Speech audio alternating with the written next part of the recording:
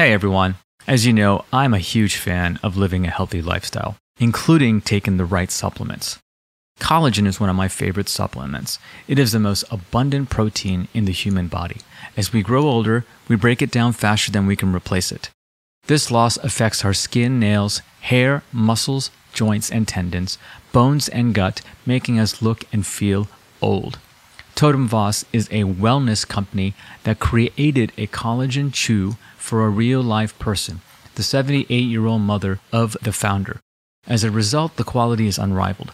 Totem Voss chews contain equal part deep-sea Icelandic cod, domestic grass-fed beef, and organic chicken bone broth, along with companion ingredients such as vitamin C for full collagen synthesis. These varied sources address a greater range of collagen needs within the body. Their customers are reporting results with such problems as rosacea, osteoarthritis, osteoporosis, degenerative disc disease, as well as improved hair, skin, and nails. Practitioners are finding the chews to be an effective tool in restoring gut health. You can find Totem Voss, that's TOTUMVOS, at getchews.com. That's getchews.com. Use code Dr. Diva, that's DRDIVA, for an additional 10% off your first order. People can talk you in and out of a concept, but an experience is so irrefutable, it's yours to keep. So when I experienced that calm for the first time, and I realized that there is something in this breath work, keeping that mind still, I experienced a state of mind without thoughts. And that felt liberating. That was a feeling I had never experienced before. So I gravitated towards that, saying, I want to go a little deeper into this, and little did I know where I was headed, but I knew that there was something in it that I wanted. And that's when that journey began. Hello, this is Dr. Diva Nagula. Welcome to From Doctor to Patient, where our goal is to bring you topics of discussion that will educate you on the various healing modalities to help balance the mind, body, and the spirit. Hello, everyone, and welcome to another episode of From Doctor to Patient. Today, I am joined with Kushal Choksi. He started his career as a quantitative analyst with Goldman Sachs. He left Goldman Sachs as a vice president of asset management to join Ethylon, an investment fund. As a managing director at Ethylon, he helped ramp up a $45 billion portfolio before the fund was acquired by EBF Associates. He then moved to India to join BlackRock's fixed income business as a senior vice president, where he managed billions of dollars in the company's flagship mutual funds. After returning to New York, he submitted to his passion for entrepreneurship and started his own tech startup. His content distribution venture, Hubble, was acquired by AirPush within 2 years. He then started a proprietary trading venture, Claviano Capital, which later merged with ARB Trading Group. He and his wife now run Elements Truffles, a New York-based artisanal chocolate company based on values of Ayurveda, sustainability, giving back, and ethical trade. Kushal is a trainer of personal development, meditation, wellness, and leadership programs for the Art of Living Foundation. He has taught secrets of breathwork and meditation to thousands across the US, Europe, and Asia. He serves on the US board of the International Association for Human Values. Good afternoon, Kushal. How are you doing today? Good afternoon, Diva. I'm doing excellent. How about you? I'm doing fantastic. You know, I was reading your bio and I was looking at your information some time ago, and I was really interested because you were actually around during the 9/11 tragedy. And we're about almost a month away from 9/11. And I have never really talked to anyone that was present during that whole incident. And I'd love to hear your perspective on what you went through. And I mean, because it definitely was a traumatic event for everyone, for all of us, and more so for people who were present during that time. Absolutely. In life, there are very few events that actually mark a new beginning, mark a turn of a new chapter, if you will. And this was one such event for me. I used to work in New York back then on a trading desk at Goldman Sachs, and I was so immersed in chasing the American dream at that point that at some point of time I had stopped asking what I was doing. It just flowing so fast in the current of time that it was just completely sucked in.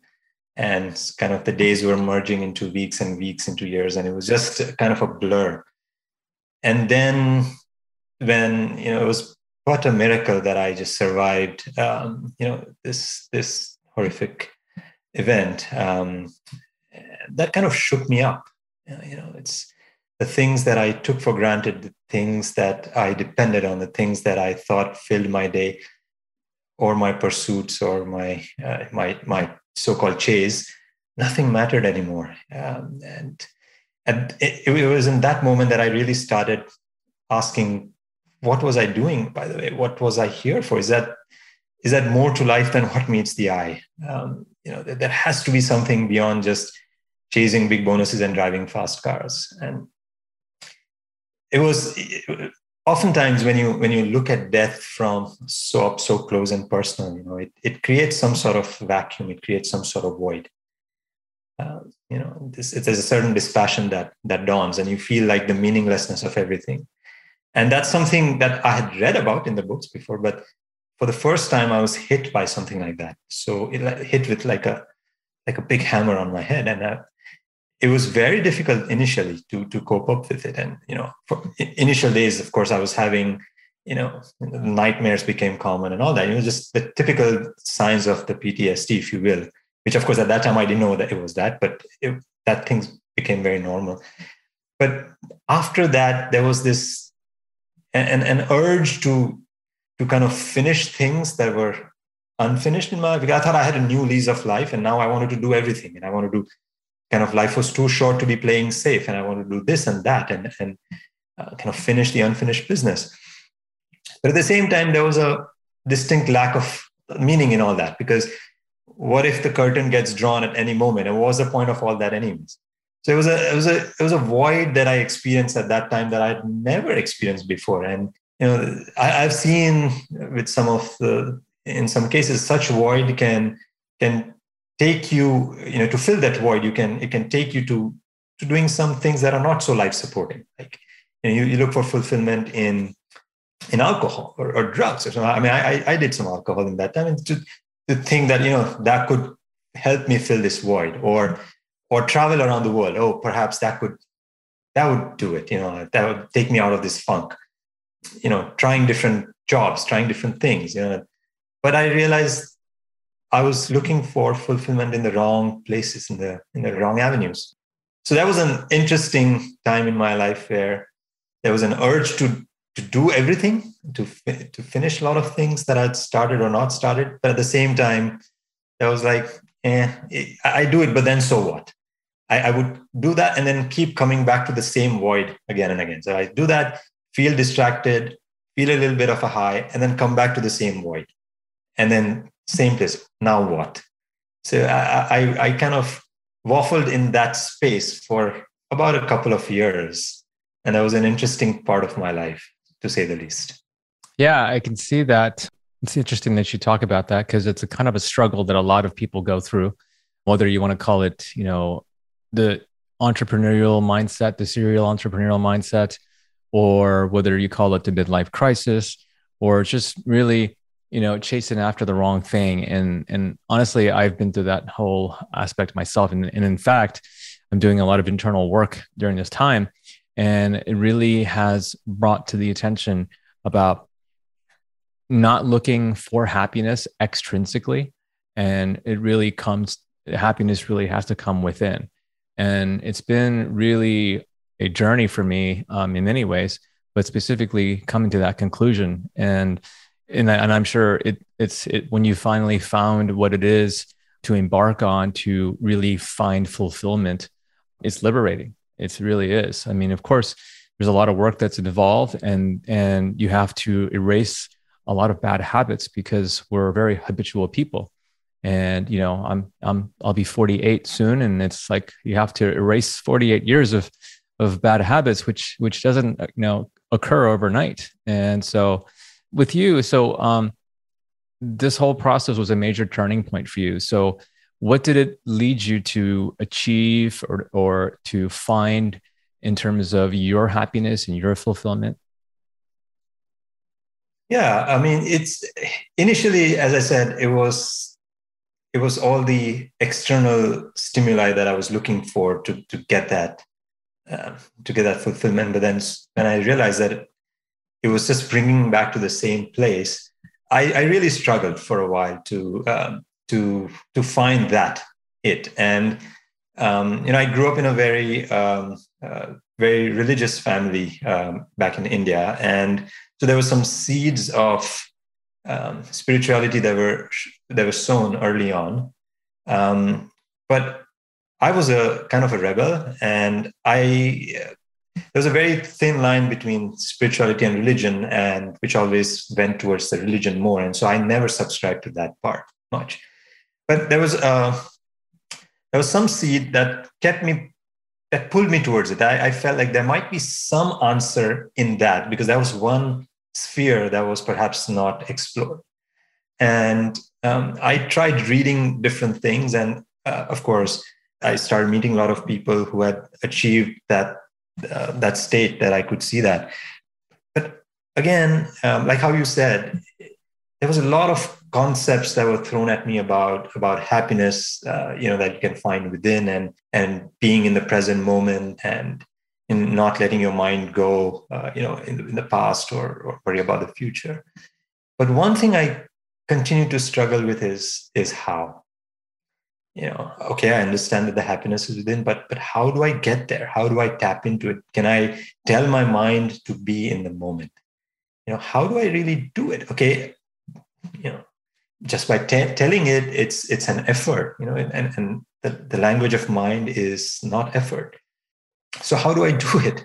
And that's, and in that state, one of my friends who used to work with my wife at Goldman Sachs, she said that one of the spiritual master from India is traveling to New York, Gurudev Sri Ravi Shankar, and he said, "Why don't you go see him? I mean, he's coming to New York. You should meet him. There's a public event at the Waldorf Astoria."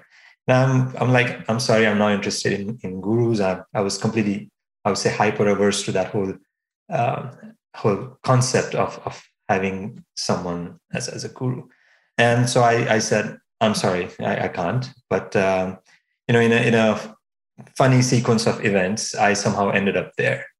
And the very first experience of breath work and some meditation that I experienced that afternoon, it completely changed my orientation. It completely changed my bearing. And I thought, this is the direction where I should be headed to find what I'm looking for. I was still very cautious, but I would say cautiously optimistic, because at some level there was this deep-rooted fear or resistance about spirituality. But at the same time, there was a pull in that direction, because I knew there was something in there that I wanted, because I actually experienced it. I mean, people can talk you in and out of a concept, but an experience is so irrefutable, it's yours to keep. So when I experienced that calm for the first time, and I realized that there's something in this breath work, keeping that mind still. It was the first time, by the way, in so many years in my adult life that I can remember, I experienced a state of mind without thoughts for an extended, almost 20, 25 minutes. And that felt liberating. That was a feeling I had never experienced before. So I gravitated towards that, saying, I want to go a little deeper into this. And little did I know where I was headed, but I knew that there was something in it that I wanted more. And that's when that journey began. That's amazing. And I'm really curious about the type of breath work that you engaged in that was so liberating and that changed your life essentially. So is it holotropic breath work or soma, or there's so many different types of breath work out there? What did you practice? Yeah, so this breath work is called the sky breath meditation. It's called Sudarshan Kriya. It's abbreviated as sky. And it's just rhythmic breathing, just using the rhythms of your own breath to get your mind to a certain state. And the most beautiful aspect about this, which actually I could relate to, is that every other aspects of mind control that I tried before, or biohacking or whatever, it required some sort of effort at the level of mind. that you tell your mind to focus on something, or you tell your mind to resist something or not think of something. And everything felt like a frontal cortex activity. Everything felt like effort.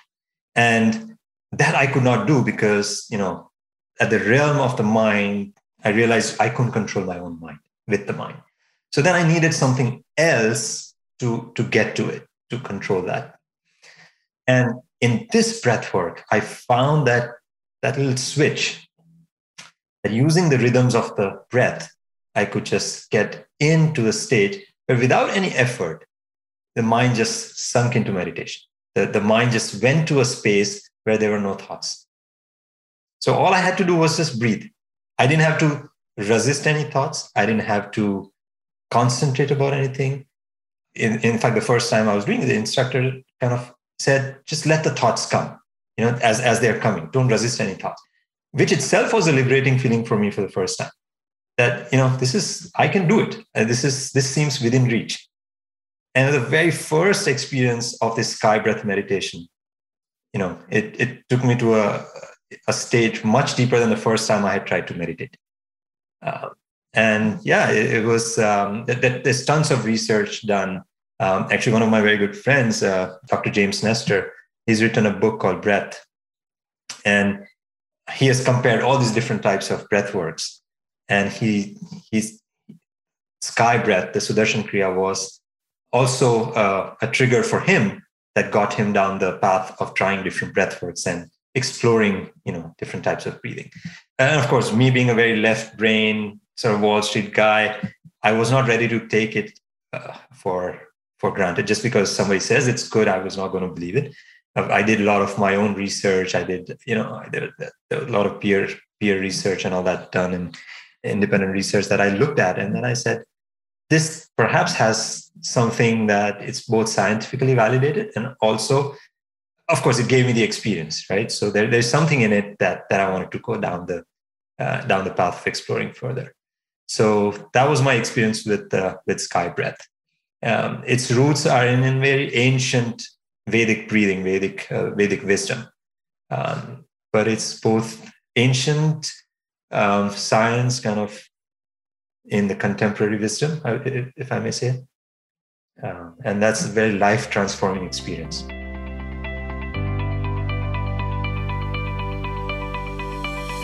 Hey, Dr. Diva here. Thank you to all my listeners who supported my book and helped to make it a huge success. You all have helped us hit #1 in Barnes & Noble, #1 in oncology, cancer, healing, and medical ebooks, and #21 in all of the Kindle store. You've also helped us hit #3 on the Wall Street Journal bestseller list. If you haven't received your copy, you can find it on Amazon, Barnes & Noble, or booksamillion.com. Visit fromdoctortopatient.com to become part of our growing community of health and wellness aficionados and to learn more. If you like our book and podcast, please go to Amazon.com to write a 5-star review, and go to Apple Podcasts to also write a 5-star review on this podcast or any of our episodes that you've enjoyed. We need reviews to attract and secure top-notch guests for this show. Thank you so much for your support.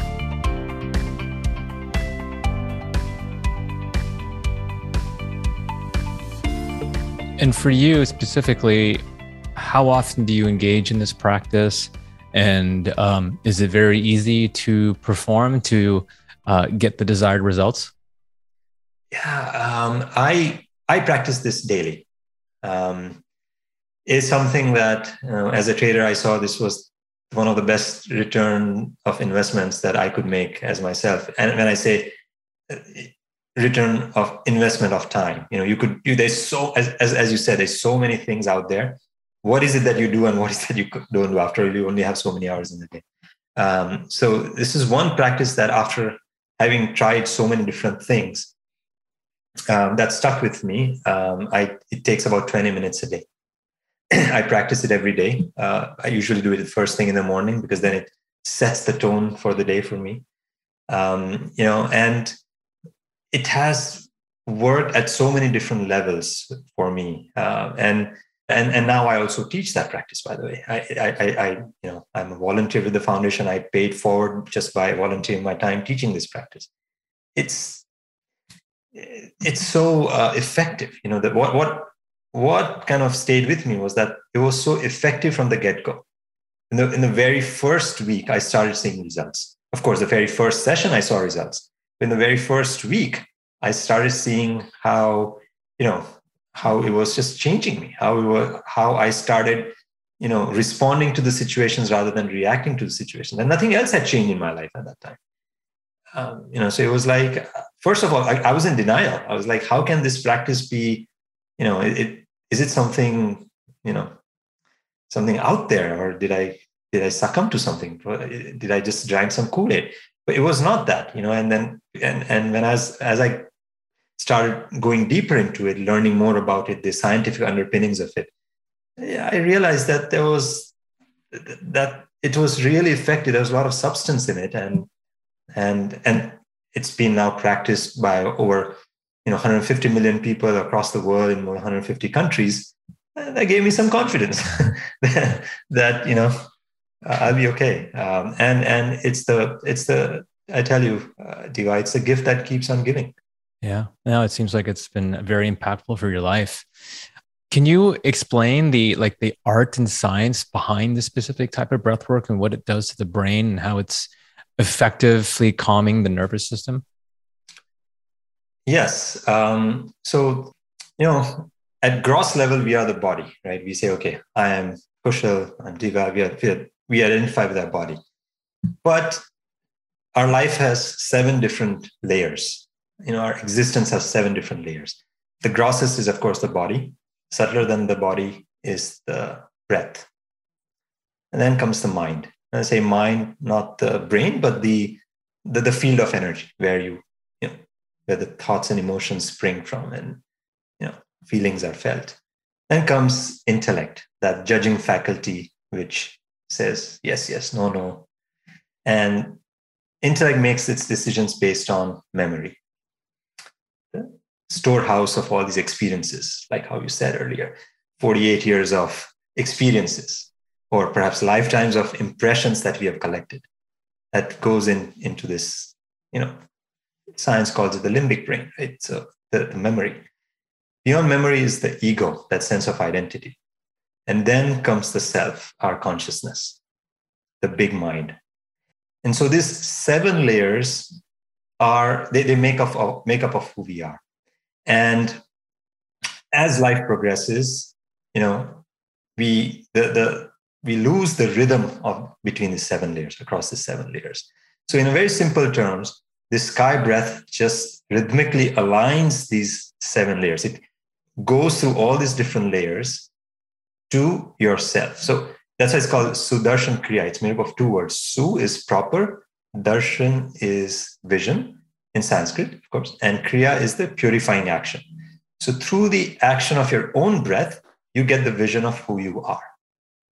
I'm not the body, I'm just not the mind, but who am I really? And so it just goes through all these layers to the self. And when you connect to the self, that is that source of happiness, a source of joy. What we say, it's within. What I found is when you take a dip into that space, it is so nourishing, it is so enlivening, it is so invigorating, it's so peaceful, and the place to enjoy, place to be. I wish everyone on this planet at least once experienced that space, where you are away from all the modulations of mind, all the impressions in the memory, all the thoughts, the pains and aches of the body, away from all these layers, but just established in that self. In Sanskrit, the word for health or happiness is swastha, which means being established in the self. That is swasthya, swastha. So that there's a lot of merit to being established in that space, or even just dipping into that space for a minute, a few minutes. It just brings you out so charged.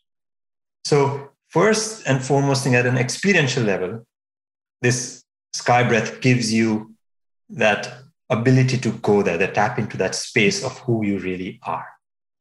But at the scientific level, of course, we have sympathetic and parasympathetic nervous systems, and one is responsible for fight and flight, the other is responsible for deeper rest. And the sky breath allows you to kind of attain that balance. And this is all the scientific research that's it allows you to bring that balance into the system so that you are more equanimous, you are more centered against all the situations in the life that are happening. Another thing that it does is it stimulates the vagal nerve. And the vagus nerve has, it has nerve endings from all these different organs. And, it says that the stimulation of vagus nerve can create a lot of peace and calm and, in the system. It's also, the science also says that how it's responsible for reducing the cortisol, the stress hormone.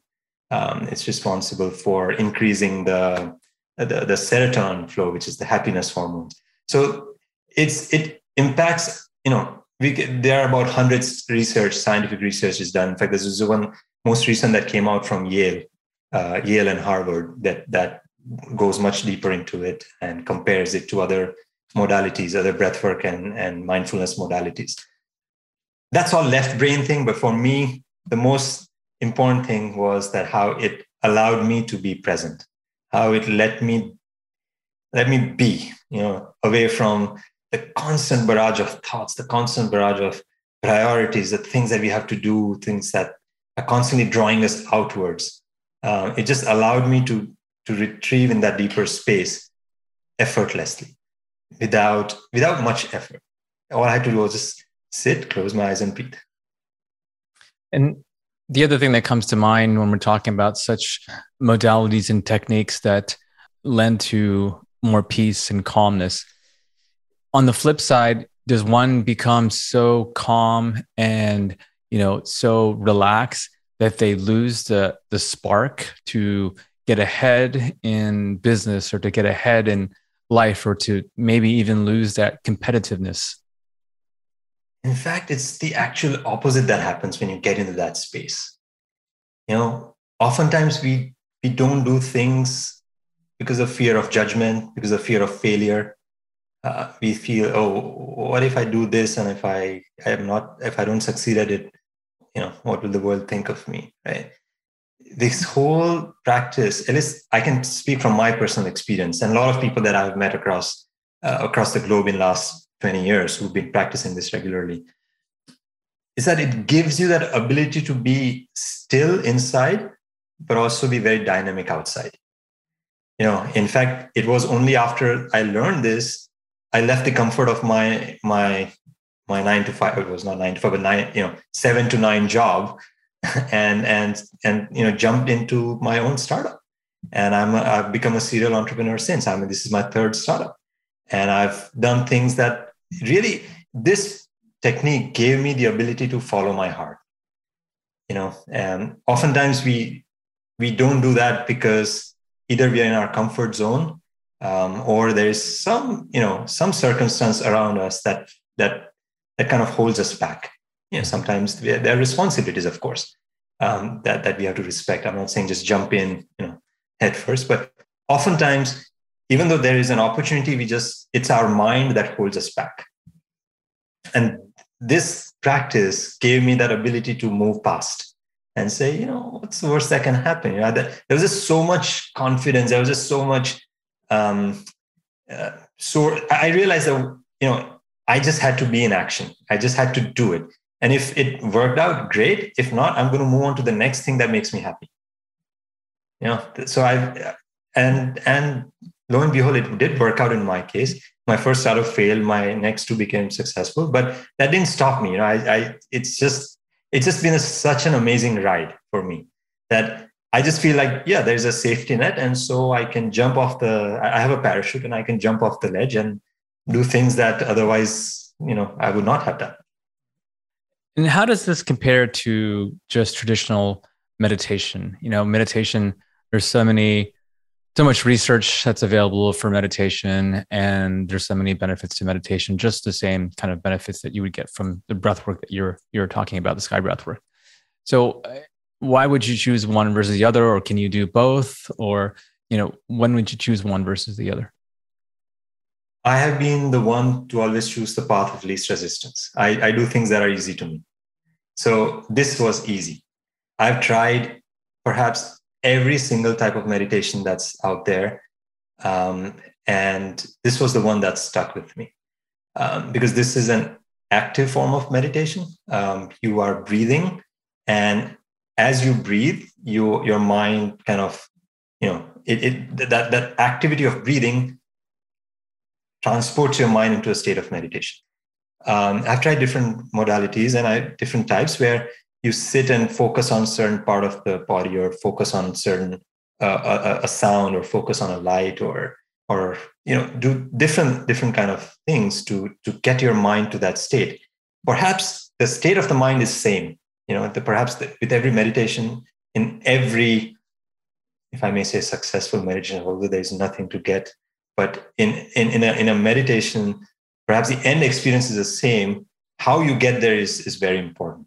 You get there through a process of negating things, your process of resisting things, or you just get there effortlessly, how quickly you get there.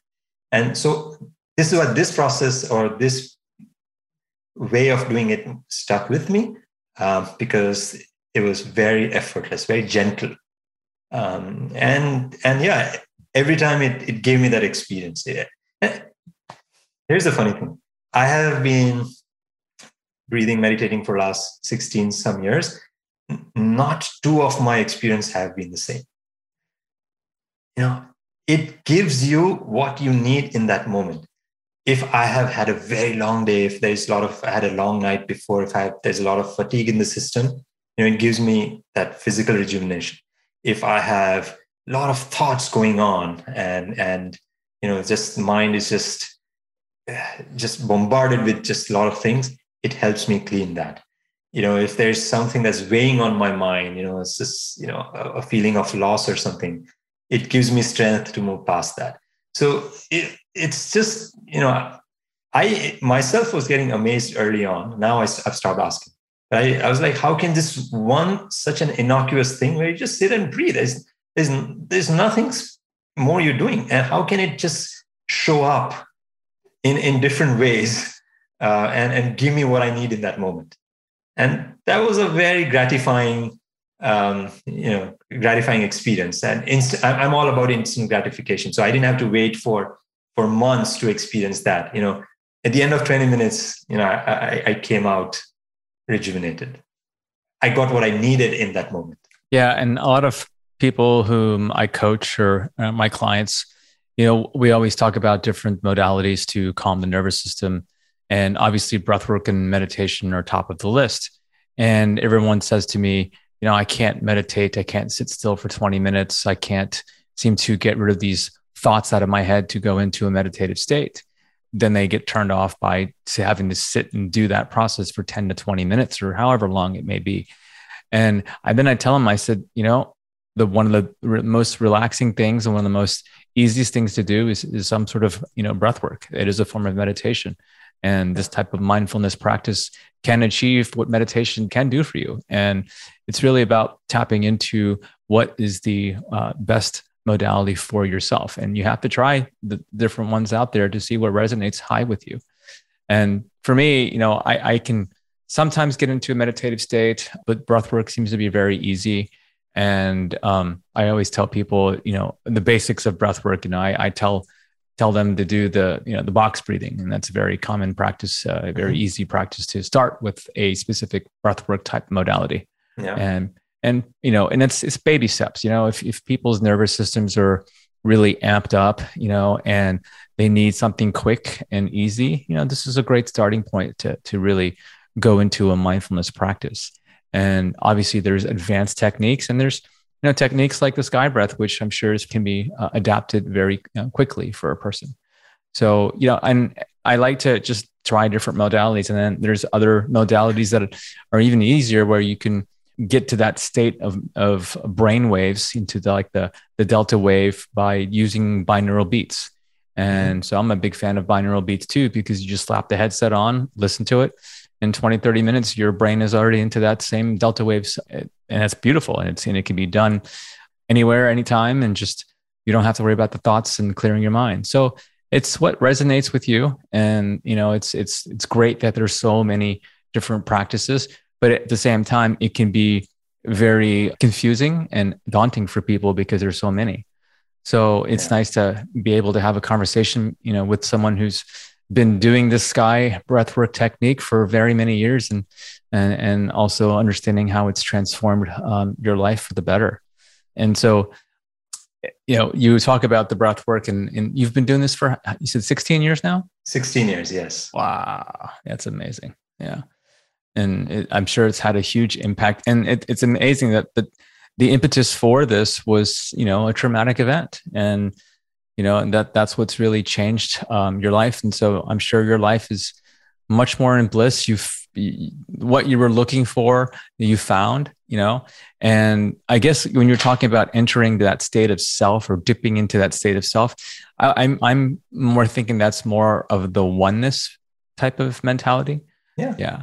And so, it's beautiful. There's different ways to get to that oneness state, but getting to that state is really beautiful and blissful. And it really, for me anyways, it attains a different perspective on spirituality. And once you understand that we are all one and we're all connected, it kind of changes your perspective on how you treat yourself and how you treat others.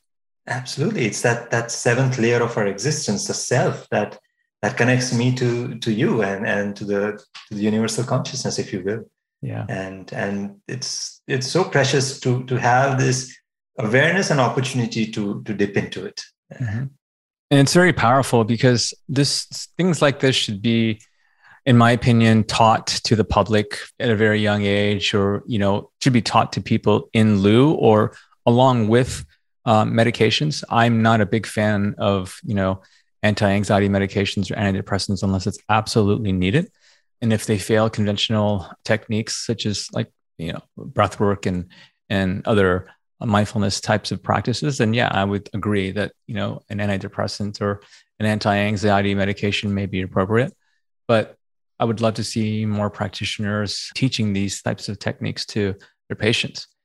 I completely agree with you, Doctor. I mean, I've seen a lot of course, I'm no doctor, but I've seen people who come to my programs, or just in general to these programs, because they're not able to sleep. They're not able to, there's some sort of neural response, some stress disorders that are, they are forcing them to just gobble a cocktail of medications. And 1 or 2 days of this practice, I've seen people just, think, hey, I didn't need to take a pop-up pill tonight to sleep. Yeah. And that's such an amazing thing to see. And for listeners who are curious about Sky Technique, where can they go to learn more about this? Sure. They can go to artofliving.org. Art of Living Foundation has been teaching these practices all around the world. They can look up the next Sky Breath Meditation workshop. These days, they are all happening on Zoom. It used to happen in person, but Zoom, I even like the Zoom version better. You can do it from the comfort of your own home. Yeah. Really be yourself. Just that it's a 3-day workshop, just a couple of hours every day. And I encourage everyone to at least give it a try, Then you decide whether it's for you or not. But is it a rolling enrollment, or is it you have to just catch a course when it's offered from the beginning to end? There are tons of, it's a largely volunteer organization. So there are tons of volunteers around the world. They're always, offering up their time to teach. So at any given point of time in your time zone, you would find at least 8 to 10, programs in a given week. Usually it starts on Friday, ends on Sunday. You can look me up on there. I teach regularly on the same platform. Excellent. You also are coming out with a book. So talk to us a little bit about the book and some of the contents of it and when it's coming out. Yeah. This whole aspect that we talked about in last half an hour, I kind of put that in a book. It's called On a Wing and a Prayer, Spirituality for the Reluctant, the Curious, and the Seeker. perhaps all three of my own life stages at different points in time. But it's my journey, how this traumatic event kind of pushed me towards looking for a deeper meaning, looking for something that was more than just 9 to 5 of life. And in that process, how I stumbled upon this path, met a spiritual master, and everything that I learned from him, and sometimes judging it, sometimes questioning the stereotypes, sometimes not accepting it, but yet, despite of all the doubts and trials and tribulations, keep coming back to it, and in the process, becoming a better version of myself every day. So it's my journey. I would love for anyone to kind of experience that this calm that I experience. I would love for everyone to experience that. But if there are any questions, or if there's any doubt in your mind, whether it's something for you, or whether that is something you should do when you retire, because that's the time of these are the pursuits for the later time of the life, then you would be able to relate to me, my own struggles and my own learnings, and perhaps you'll enjoy this. So the book is coming out very soon.